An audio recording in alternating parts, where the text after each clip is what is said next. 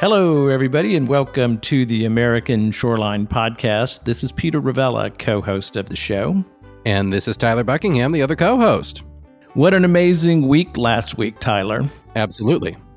November 8th, of course, as every single human being in America, I believe, understands, was an election day, and it was monumental. It's not over. We're recording this on Sunday. The Senate is not completely formed. The House is still uncertain. So the election is not entirely over, but boy, there's been some significant changes. And I'm just really interested to see what all of that means, Tyler, for the ocean and coastal agenda. It's been a hell of a week. It has been a hell of a week, and it's been, I'm sure, exciting for everyone out there to watch as the results come in. But one of the things that the news isn't really covering, Peter, is how will this election impact the ocean and coastal space? And for that, Peter, we have a wonderful guest to come in and walk us through the impacts of this election on our part of the world. We do, and this is we have the perfect guest to kick off this week, post-election week.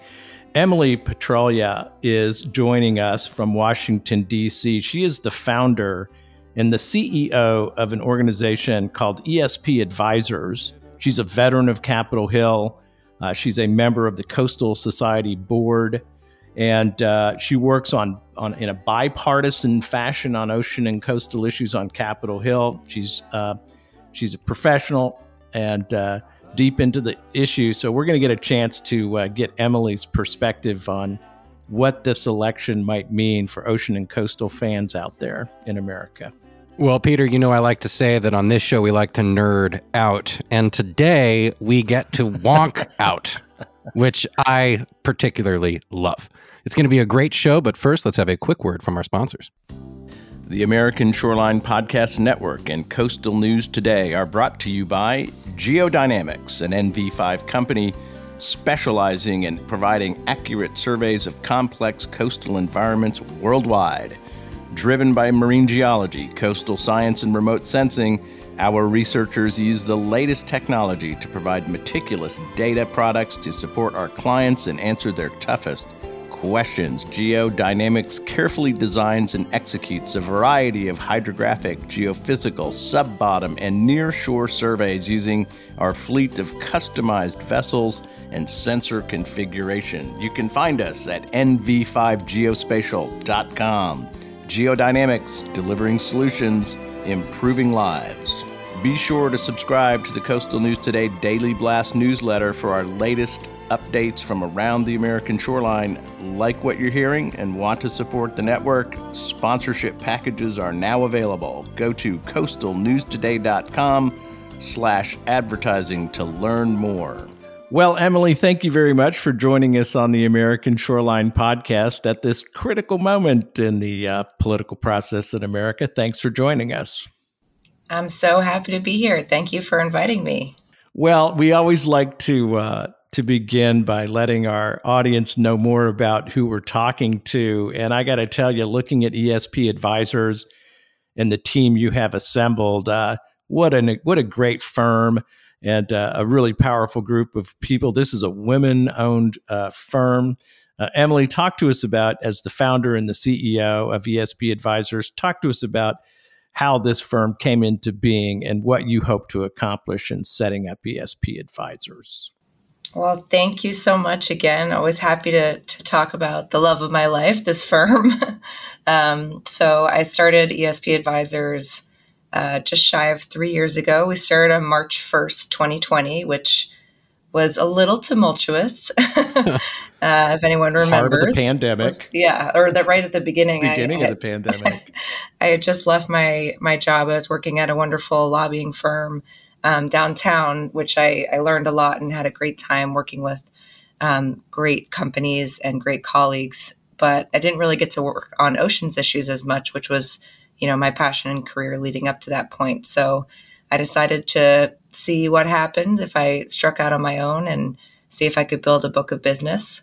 And I think, there was some silver lining with the pandemic where it kind of, became chaos in a lot of ways, as everyone knows how it affected their lives and, the cadence of how they work. It really did change how things work in DC and in Congress. And so if you kind of weren't already nimble and ready to pivot to the changing conditions, you found yourself behind a lot of the time. So I think the fact that we were new and there was that big change happening, and that we really do our best and focus on leading with empathy and compassion in a situation that's often filled with strife. I think that helped us a lot to grow. And so by the end of that first year, I asked one of my mentors, I said, when do you know when you're big enough to hire someone else? And she said, well, it's when you're pulling your hair out. You can't just get out from under the workload. So I hired my first staff in December of that year. We've just grown ever since. Right now, we're a team of 9. We actually have a new person starting on Monday, and we have an open position hoping to hire by the end of the year. So we've been growing like crazy. Our mission is to elevate ocean priorities. So really focused on that. We do a lot of ocean adjacent work, but ocean's kind of the core of where our passion lies. We do government relations and strategic communications. And we sort of have a team to fit that mold. In terms of, politics, I came from a Republican office. I worked for Senator Thune when I was on the Hill on the Senate Commerce Committee. I actually worked for Senator Whitehouse from Rhode Island before that. So I'm a flip-flopper, I'll admit it. Mm-hmm. Good. I don't really ascribe all that much to the politics writ large, just really care about the issues. But our COO, Kat Montgomery, she came from Senator Wicker's office, from Republican from Mississippi. And Pamela Day is one of our senior policy advisors. And she was on the Hill for 25 years on the Republican side, for I think 16 or 17 years as chief of staff for the late, great Congressman Don Young from Alaska. So a really, really great team on the Republican side. And then actually just stepping back a little bit with us, has been working with us for a year, Christine Sir, who is senior policy advisor for Mr. Huffman, the lead Democrat on the Water, Oceans, and Wildlife Subcommittee of House Natural Resources. She's absolutely wonderful, just going to be a little bit more in the background with us. And then we have Stacy Knight, who's a policy manager and was most recently with Consortium for Ocean Leadership. So a great team on the GR side, and it's been fun to build it. Well, it's an inspiration, Emily. I have to say, I've been following along as you launched right there at the tippy top of the COVID-19 pandemic, and your firm has grown, and it makes a lot of sense. Peter, we talk about it all the time on this show.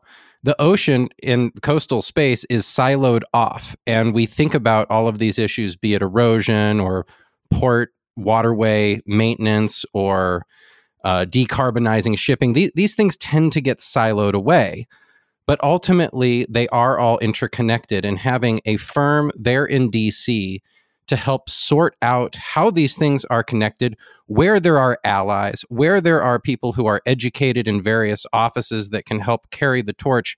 This is really how policy gets done. And Emily, I know that Peter and I both want to congratulate you on building this firm and getting it off the ground to where it is today. I'm sure it's a tremendous asset for the coastal community, the ocean community at large. And you guys have a tremendous portfolio. Some of our friends here from Force Blue, for example, I understand you guys work with them, and others that our audience would be familiar with. So it really is a tremendous thing. I love to follow along. And as I said, it's really necessary. This is a complicated space. It's hard to wrap your mind around all of the different ways that the sausage gets made. And that's what I'm hoping to talk about with you today, because we just went through this. Really, I mean, it was like a high wire act, this election. My nerves were all over the place, but we are beginning to see some results.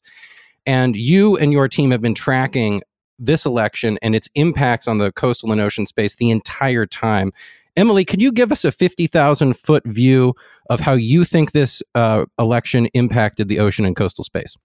Yes, absolutely. So I'm going to start by first saying and reiterating everything you just said, that oceans are very important. And they are also very bipartisan. I think most people would agree with that. And most people, when you ask them, do you care about goods reaching you, or being able to export and having a strong economy? Do you care about being able to enjoy recreation at the beaches, or fishing, or eating seafood? Those are things everyone cares about. We do disagree on the details, plenty, but I would say a lot of times the disagreements are geographic when it comes to Congress, and less Republicans versus Democrats. So this election showed us, on a large scale, that we are still, like you said, tight wire, very, right on the middle. Like we had historically thin margins in the last Congress. And when I say Congress, I mean the 2 years of a Congress, which is sort of the governing body for those 2 years. So we're at the end of the 117th United States Congress. With this election, we're deciding who is going to be in the next 2-year Congress, which will be the 118th. So it's looking like we will have, we'll have Democrats controlling the Senate again, and possibly they will even net one additional seat. We'll find out in December. And it's looking like Republicans will take over the House as expected, but by very, very, very thin margins both ways. And what that means for Oceans is, of course, when you have a change in political leadership in one or both chambers, the top line topics are going to change. I think, Republicans are going to be very focused on oversight into, what happened with all the big funds that just went out the door, and the 3 big pieces of legislation: the Infrastructure Investment and Jobs Act, now called the Bipartisan Infrastructure Law. I still call it IIJA because I like accuracy in my acronyms. The Inflation Reduction Act, which there was a much former iteration called the Build Back Better Act, and then the America Competes Act, which became CHIPS and Science. So those were 3 big bills that did impact the oceans and environment, science, and research. And Republicans are really going to want to do a lot of oversight into how the Biden administration is implementing those laws and those dollars.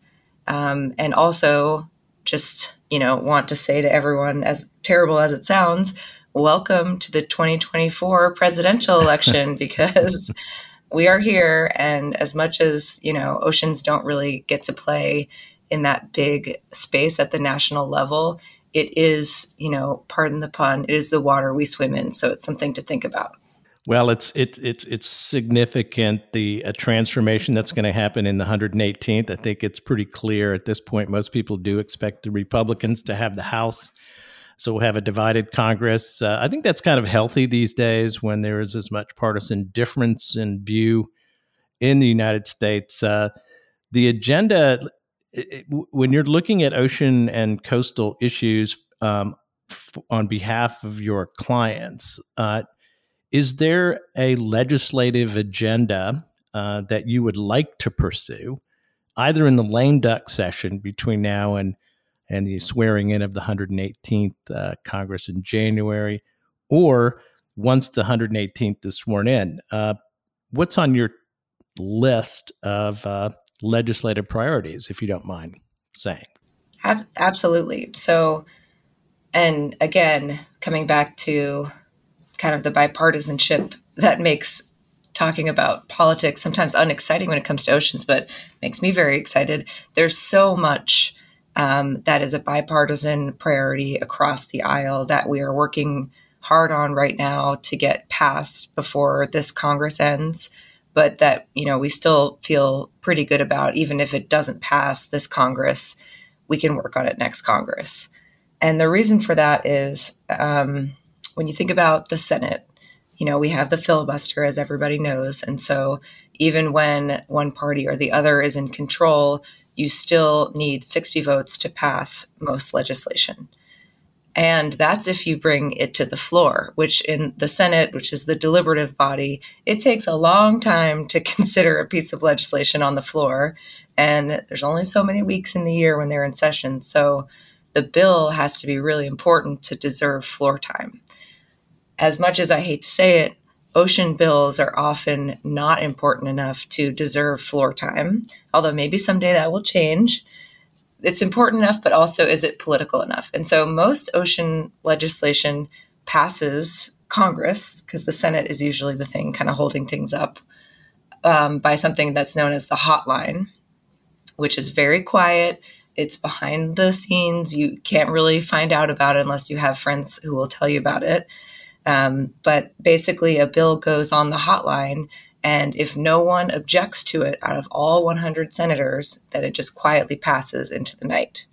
And so many of the bills we're working on are bills that would pass through that hotline process, which is why I keep going back to, of course, elections matter in so many ways, but for a lot of the ocean governance legislation that we work on, it needs all 100 senators. So the individuals matter almost more than the politics. But what we're working on, we work a lot on the importance of ocean technology, so that we can have, a renewable source of energy and way to collect data that's really important. The climate is changing. Republicans and Democrats agree on that increasingly. And we need to understand what's happening in our oceans. The change is happening faster than we've ever seen before. We're kind of entering this brave new world, and we really need a lot more observational resources out there to just watch what's happening and try our best to adapt as it changes. So a lot of that science research, ocean observations and technology needed to do it are things that we're working on a lot, especially in the upcoming National Defense Authorization Act. Yeah, 100%. I like to say, if you want to understand or you want to see what climate change is all about, look in the ocean, don't look in the air. The most vivid changes, the most visible manifestations of climate change can be observed in pretty real time in our ocean and coastal spaces. The transformation and migration of fisheries, important commercial fishery stocks, change in ocean chemistry, ocean currents, and a lot of other things. And I think you're quite right. Ocean technology observation capacity becomes super important. The Marine Technology Society, a great organization, one of your fine clients. Can you talk about, other than the ocean tech universe, on the policy side, are you involved at all in ocean energy, offshore wind, or in how we're managing our oil and gas leases offshore? Is that a topic that is in your bucket? And help us understand what you see coming in ocean energy. So it's a huge, huge topic, and we do work a little bit on the fringes. We don't work on behalf of any of the energy companies, be it oil or gas or offshore wind. We do work with groups that represent fishermen, and so Responsible Offshore Development Alliance is one of the groups that we work with. We don't do lobbying, but we do, help them to keep up to date of what's going on, the many, many bills that are happening in Congress and appropriations for offshore wind. So, we help a little bit with thinking about siting in a way that, minimally disrupts our ocean ecosystems and, the coastal economies that depend on them. But yeah, there's tons of bills out there.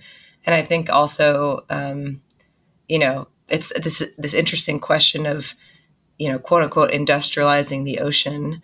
That is interesting to me. I was a social scientist before I started working in the policy realm. That we have a lot of feelings about the ocean, which I think is something that draws us to it.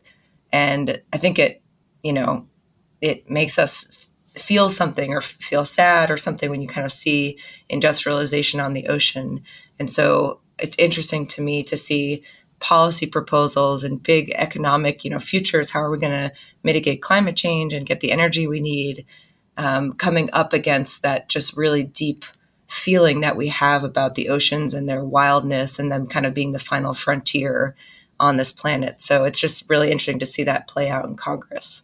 I could not agree more. It's one of the most interesting things. And one of the things that you said, Emily, that I find to be a kind of a great unifier is that the ocean is really a bipartisan space. And if you look, it kind of is intuitive. Republicans and Democrats all love to go to the beach and look at the ocean and play in the ocean. It makes sense. Fish in the ocean. Who doesn't love the ocean? Everyone loves the ocean. But it's also true, if you just look at a map, that a lot of those coastal states are not Democrat states, ladies and gentlemen. There's quite a few Republican states there that are coastal that are dealing with all of the same issues, coastal issues, be it erosion or offshore energy, as the Democratic states. So in that respect, they share, Democrats and Republicans, representatives, members from coastal states do share kind of a similar portfolio. Emily, could you talk us through maybe an example of how coastal representatives and senators share in their kind of appraisal and interests in ocean policy? Oh, absolutely. And, I don't want anyone to feel left out by what I'm going to say, but of course not. Two offices, in addition to the Alaska offices, which we obviously work very closely with and love so much. Alaska is, difficult to talk about sometimes in terms of Republicans and Democrats because it's such a unique place with such unique people and, unique issues that they're facing. And so, right now, they have two Republicans in the Senate and a Democrat in the House. And we love working with Alaska all the time. But other kind of more traditional, I guess, Republican coastal folks that we love working with, Garrett Graves from coastal Louisiana and Roger Wicker from coastal Mississippi. And both of them are so aware of the importance of the ocean, the natural resources they provide. They're really strong advocates for their fishermen and, seafood and restaurants. It's all tied together. And Garrett Graves in particular is going to be leading the Republicans' next Congress in all things climate. And so he's a really great advocate for making sure that we address coastal erosion, of course, coming from coastal Louisiana, one of the hardest hit areas in our country from just losing land so quickly from sea level rise and subsidence and erosion. So he's a really great advocate for those things. And I think always, recognizing Republicans and Democrats are going to come at problems from different perspectives and have different ways, different ideas for solutions for them. But those are two great individuals that really fight for their coasts and their communities. Yeah, I think Garrett Graves is a great pick to lead the issue for Republicans in the House on climate change. If I'm not mistaken, he's got a pretty close cooperative relationship with Sheldon Whitehouse, the senator from Rhode Island, who worked together on some of the coastal energy bills. And those guys politically can be described as pretty different people, but I think this is a good example of shared interest in ocean and coastal issues. Oh yeah, I think so. That is absolutely true, and I think you actually see that a lot. And so it's something, if you ask Senator Whitehouse, I've heard him say this a few times, where he worked really closely with retiring Senator Inhofe on the Save Our Seas bill, the original one, which addressed plastic pollution in our oceans and has done some really great things around the world that we've been working on as well. And, Senator Inhofe probably couldn't be more far away from Senator Whitehouse in terms of climate. He's the one who brought the snowball into the Senate chamber. That was Inhofe when they brought the snowball on the floor and said, "See, it's still cold." Yeah, it was still winter. And by the way, I love Senator Inhofe a lot and great staff, and he, left a great legacy, and we'll definitely miss him next Congress. But I think that's a great example, and they will both talk about that of, yes, there's national politics, and of course there's places where they can't work together. But I think you still find, even though things continue to move more and more partisan, you still find people willing to work really strongly together on issues where they agree. And that's what keeps me going at the end of the day. It's wonderful to see it. I think the American people are more and more beginning to expect a return to that kind of cooperative work. It doesn't mean, as you say, that issues are in complete agreement between people on either side of the aisle, or that they approach the problems the same way in terms of crafting solutions. But meaningful work needs to get done to keep up with the challenges in the ocean and coastal sector. It is a massive part of the American economy. It's incredibly important.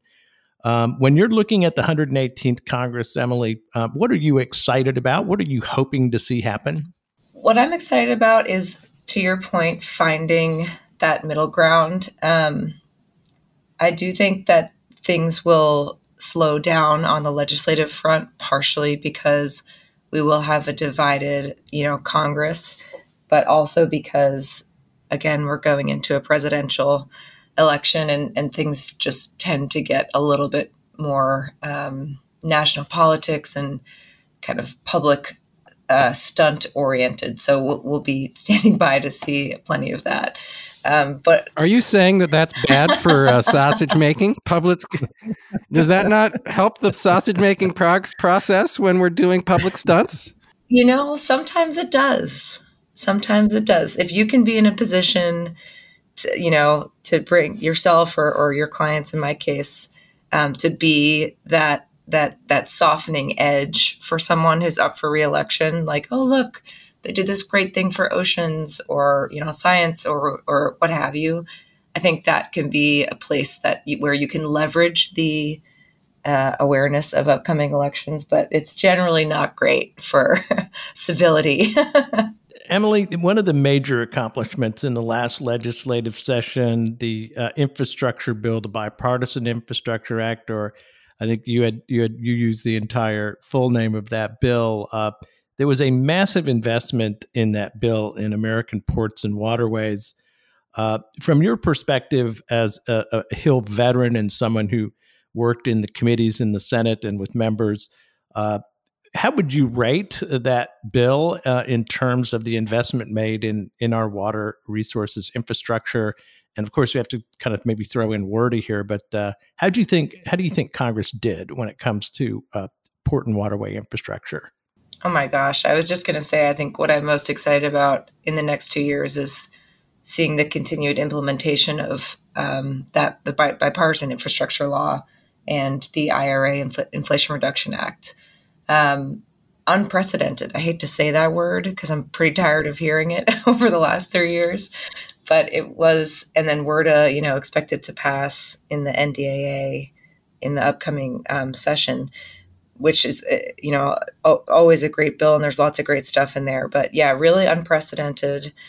We're seeing also a lot of bipartisan interest in maritime decarbonization and super excited about that. It's one of those issues that gets me really excited because it's bipartisan, it's complicated, it's global, and are we going to lead or are we going to follow? And it's one of those kind of inflection point moments. And I think there's a lot of interest in how can we enable the research and development that's needed, and what do we need from our leaders in terms of signaling or decision making so that the industry can move together, with confidence into the future with shipbuilding, which is such a, huge investment and over a long time scale. So that's been interesting. We've been working a lot with our client Aspen Institute on that, and there's a lot of opportunity, and we're seeing, increasing funding for it in those bills and in appropriations. But I think that members of Congress are looking for what else they can do, and so that's a really exciting space. No doubt about it. And Emily, I'd love for you to talk. You kind of tickled it, but I'd love for you to talk a little bit more about this process of. I mean, we all watched, ladies and gentlemen, as the Inflation Reduction Act was passed. I mean, I that kind of caught me off guard. Manchin was out there with Sinema, kind of. I don't know. I didn't think it was going to happen. And all of a sudden, it happened, and it's historic, as you said, an unprecedented amount of funding coming through. But that's not the end of the story. I mean, now this needs to be implemented. How does ESP Advisors, after the bill is passed, I mean, arguably the lobbying has kind of occurred. What's the follow through like? How does that process go from your perspective, Emily? So you were not the only one who was caught off guard. I was laughing with my team because I think that same week, the Senate also dropped their draft appropriations bills, and then nowhere the secret deal between Schumer and Manchin got released and passed within a week. It was crazy. But yeah, very exciting. And so the So just a note about lobbying, because I think this is something that is worth repeating, and we always talk with our clients about, is it is a full-time engagement from start to finish. And so the IRA, for example, is a piece of legislation that was written completely behind closed doors, probably by 6 people, but they didn't come up with all of those ideas on their own, right? There had been discussions over, at least a year, if not longer, about where are good places to put money? Where can they really make an impact? Who's doing a great job? What is the biggest need? What are some policy changes we might need? And those conversations had been happening over the past 1, 2, 3, 5 years. And so everyone was kind of locked and loaded for this moment. And so there's a lot of advocacy and education that has to go in before those big bills just, jump and move all of a sudden, which is increasingly how legislating is working in Congress. But then, we're not going to stop for 5 years. We're going to engage with the agencies in the White House and with Congress on how those dollars are implemented, and just kind of helping to make sure that they're getting the most impact. So with some of our clients who are going to be receiving those dollars, we're very excited for them. We're helping them to make sure that, again, the funds are implemented well, and then tell that story really well, so that, the people who helped to get that legislation, those dollars out the door, can, reap the benefits, of course, in terms of being able to show the progress that's being made.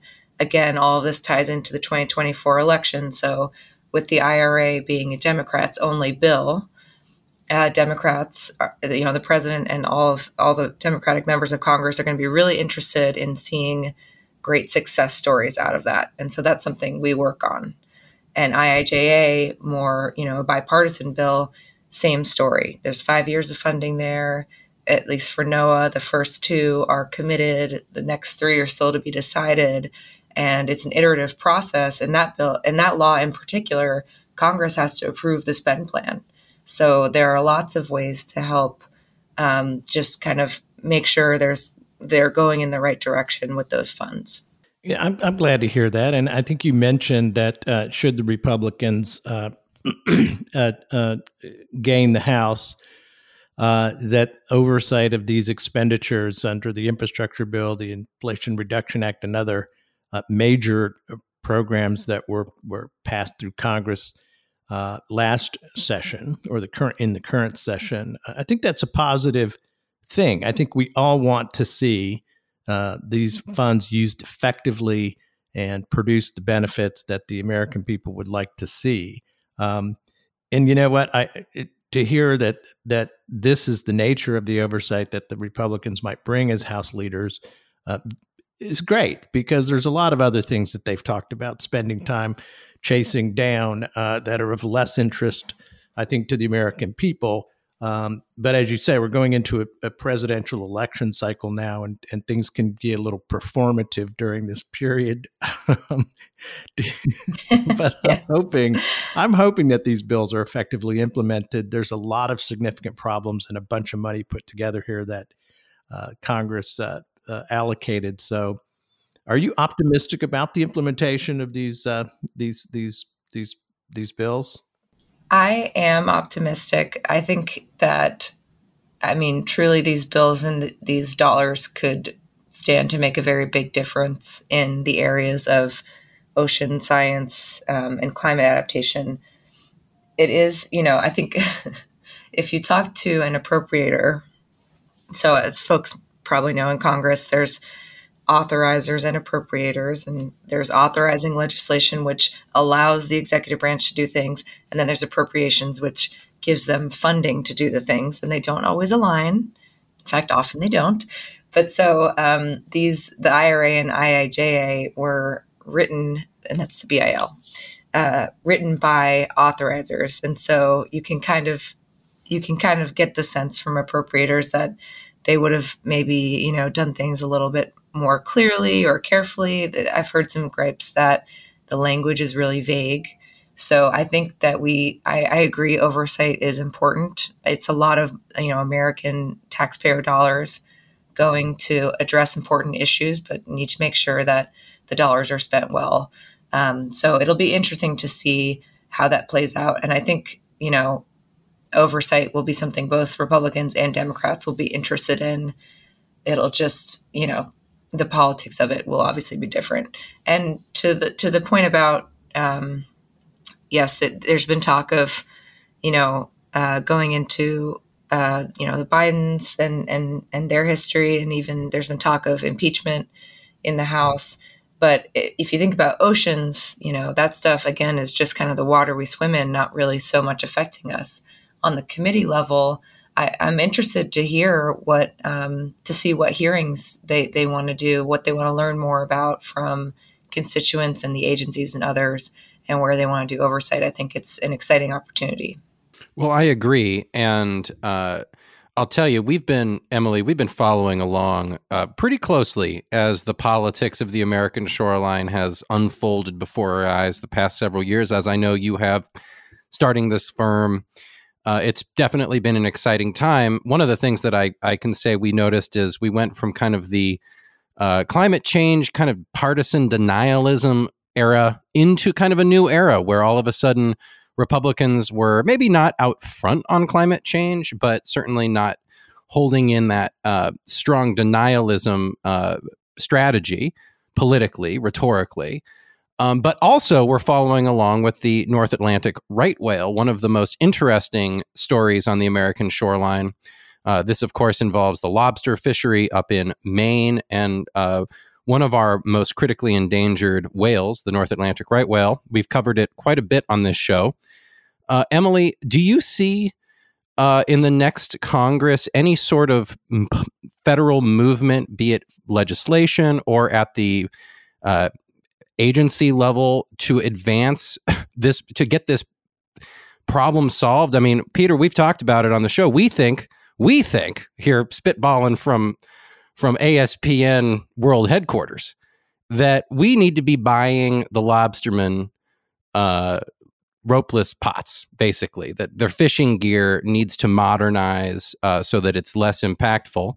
I know that this has become kind of a hot button political issue in Maine, and it's gone a little, I'm hesitant to use this term, but I'm going to say it's gone a little Trumpy. It's gone a little bit, screw NOAA, screw the rules, screw the whale. We want to catch our lobsters and have this way of life. What's your opinion on that? Do you see any daylight or opportunity for the feds to kind of help this whale and help this problem?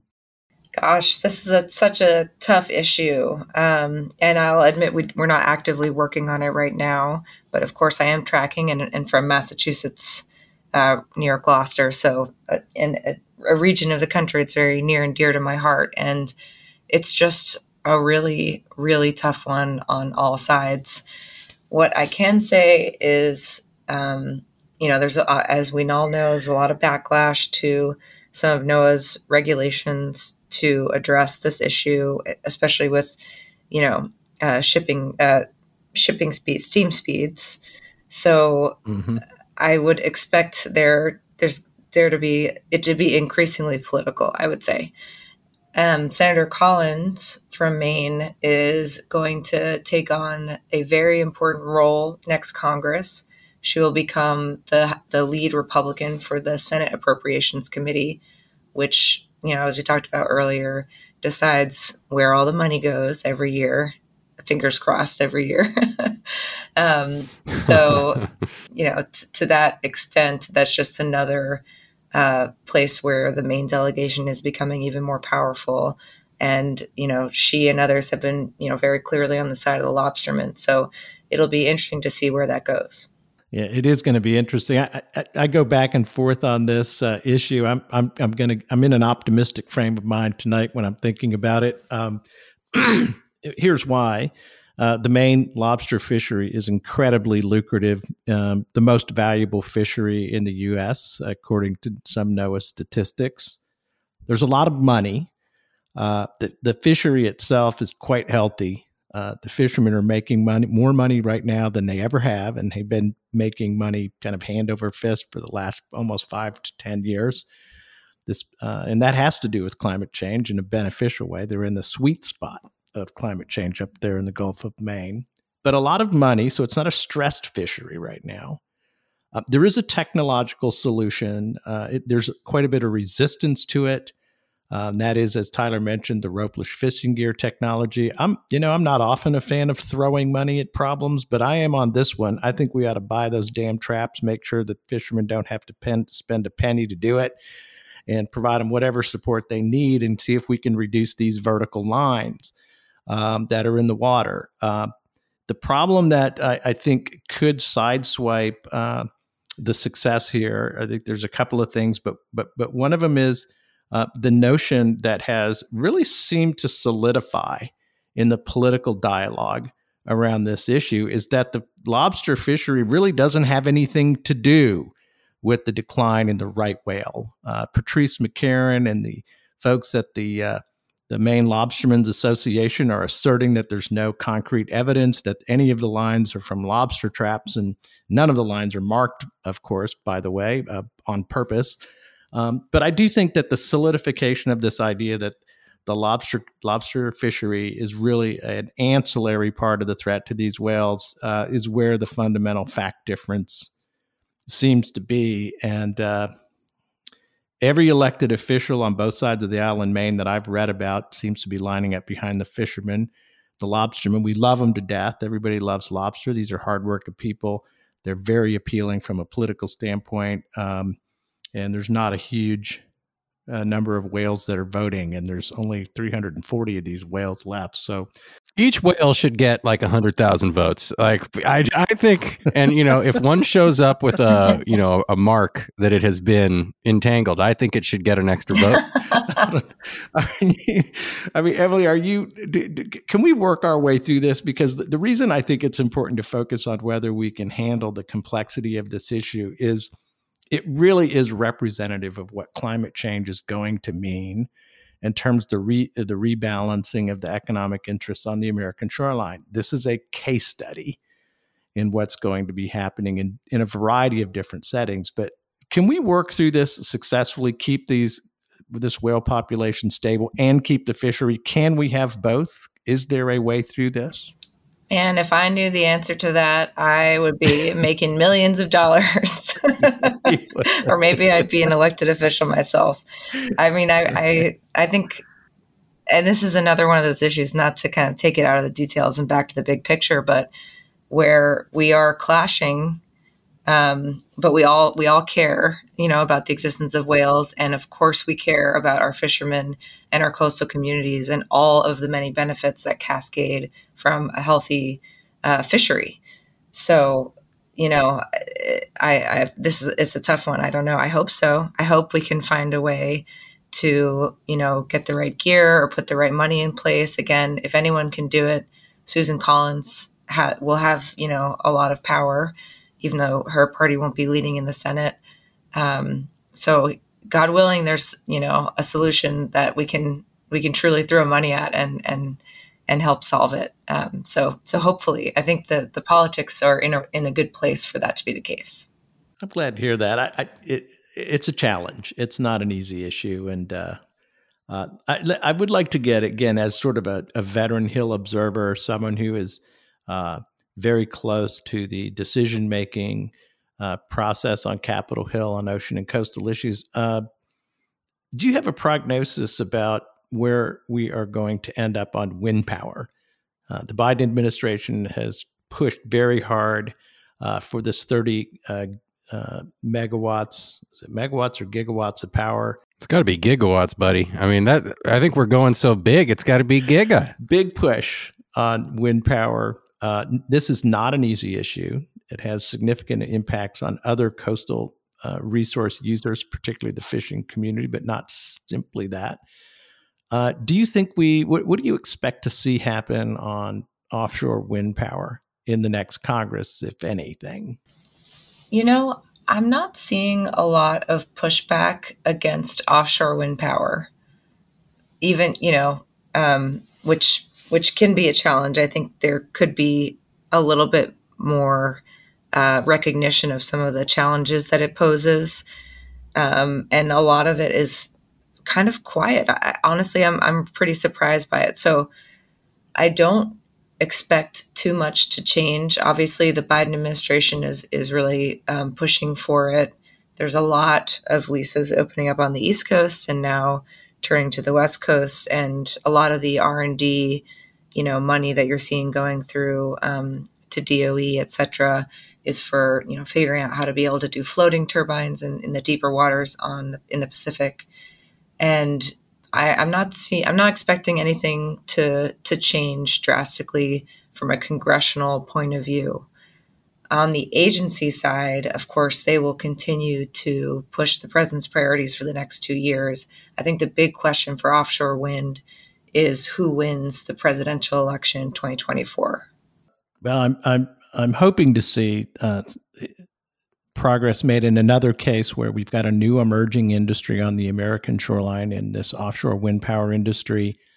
Folks down on the Gulf of Mexico, like where Tyler and I have resided, we're used to seeing offshore oil and gas facilities, offshore lights on the horizon, and all of it. There are sections of the country where this will be a new and somewhat disruptive industrial use of the coast. It does have implications for other serious economic interests, and it's another one where I'm hoping we can get it right. The thing that struck me about what happened this year was the offshore energy lease sale off of New York, New Jersey, that brought in $4.37 billion into BOEM, a figure for offshore energy leases that outstripped any lease ever done on the oil and gas side of things. And there's clearly an economic interest here, and there is opportunity for coastal communities to benefit, new jobs, better economy. I'm hoping we can sort that out. And it sounds like you're not seeing anything that's terribly disruptive to that industry's emergence, at least legislatively, on the horizon.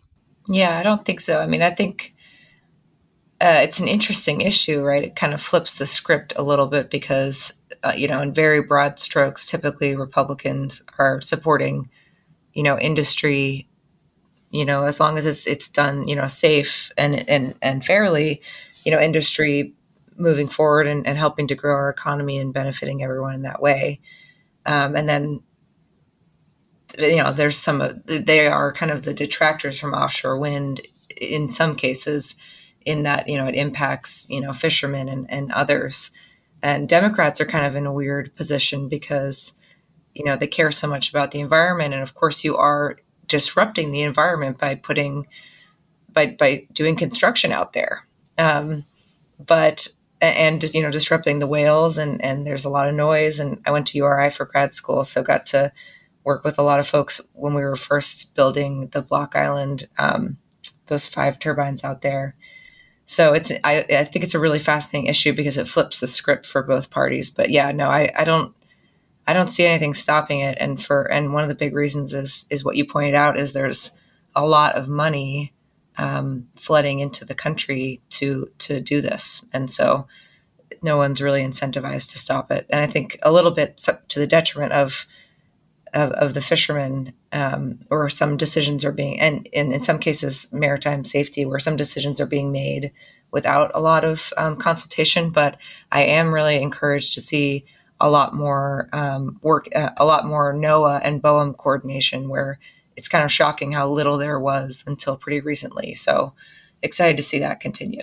Well, I agree. It is an exciting development on the American shoreline, and it does flip the script. And, one of the things, Emily, that I want to ask you is, when you meet with representatives, Congress people, and their staffs, how informed they are on the ocean portfolio generally. And I know some are experts, and others are probably newbies, but I am interested in, the reason why I say that is because increasingly, be it offshore wind, be it coastal erosion, what we just saw, Peter, happening in Florida after this hurricane came in, coastal and ocean issues are becoming more, I'm going to say, high profile. Climate change and the fact that climate change impacts are occurring all over the United States, let alone all over the American shoreline, are going to, I anticipate, become increasingly more important in the political rhetoric and the political discussion. And Emily, I'm just curious how, when you go in there and you're meeting with, say it's a new person, how do people respond to the information, to the communication? Do you see from the political side that there's kind of an optimism of, we can work with this? There is some, there's a positive vision forward with the ocean. I completely agree. Everyone that I've talked to on the member level and, mostly to the staff level who are coastal, they are very passionate about the impacts, right? So you talk to anyone and they, a sitting member of Congress or a freshman, they know about the fishermen in their community. They know about, coastal flooding and, certainly hurricanes and erosion, and the costs of restoration and all of those things. Harmful algal blooms is a big one people talk about all the time. That's pretty common. I think where you don't see people really being able to speak off the cuff is what agencies are doing what to kind of address and solve those problems. And so that's where we kind of work to connect the dots, because again, everyone cares. And that's such a great thing. Everyone cares about oceans. Where the ball kind of gets dropped is connecting the dot to, okay, well, we need to tweak this law or start a new one, or these two groups need to talk to each other and they're not, and you need to mandate that they do, or these folks need more money to do this great work that they're doing to, track and forecast harmful algal blooms, for example, so that, your coastal tourism industry can stay strong going into the future. That's what's missing, I think, a lot. And that's usually what we're working on, is helping to get members and their staff educated on, specifically what little programs, they know about NOAA, but maybe they don't know about 5 lines down, a relatively small program that's doing great things. So that's where we kind of advocate. People can complain sometimes about the lobby community and lobbyists, but it is a critical role, Emily. And having worked on the Hill, it's instrumental in bringing policy solutions into focus and developing the consensus. So I think the work that you're doing on behalf of your clients and with an incredible team at ESP Advisors, it's pretty great, and keep doing it. And when we wish you a very, very good 118th Congress. Before we wrap this up, though, last word, we've got a lot of coastal professionals and government decision makers, state, local, federal people who listen to the American Shoreline Podcast Network. What parting words would you like to leave for the listeners out there, the coastal professionals who are working on many of the issues that I know you track? Well, I would just like to say to all those people, thank you for your service and everything that you're doing, for the country and the world. It's important. It might feel like a small piece of the pie, but it adds up to something. We're making progress. I see a lot of hope, even in the last 2 years, 5 years, 10 years. Oh my gosh, how much has changed, how much money has gone to these issues, and how much progress we're making in the face of, really scary changes. So I would say, your member of Congress would like to hear from you. The staff would like to hear from you. It's not too hard to find out who they are. Just call the main office. You can Google it and ask for the name and email of the staff who does ocean issues, and offer to just tell them a little bit about what you do and see how you can help them do their job. I think there's a lot of, contention, again, when it comes to politics, but it's just people. It's people all the way through. And so making a connection with someone and asking how you can help and offering to be a resource for them on these issues will go a long way. Wonderful advice and counsel.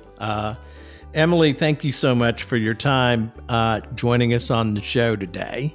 Thank you so much, Tyler and Peter. It was a total pleasure to be here. Ladies and gentlemen, is Emily Petroglia. She is the founder and the CEO of ESP Advisors. Check them out online. She's one of the great professionals working on the issues we all care about up on Capitol Hill. Emily, thank you again for your time, and sharing your insights with the listeners here on the American Shoreline Podcast. Thank you. Times